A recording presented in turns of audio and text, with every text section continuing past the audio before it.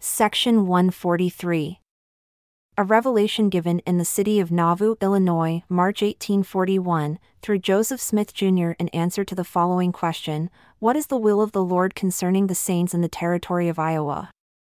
Verily thus says the Lord, I say unto you, if those who call themselves by my name and are saying to be my saints, if they will do my will and keep my commandments concerning them, let them gather themselves together unto the places which I shall appoint unto them by my servant Joseph, and build up cities unto my name, that they may be prepared for that which is in store, for a time to come.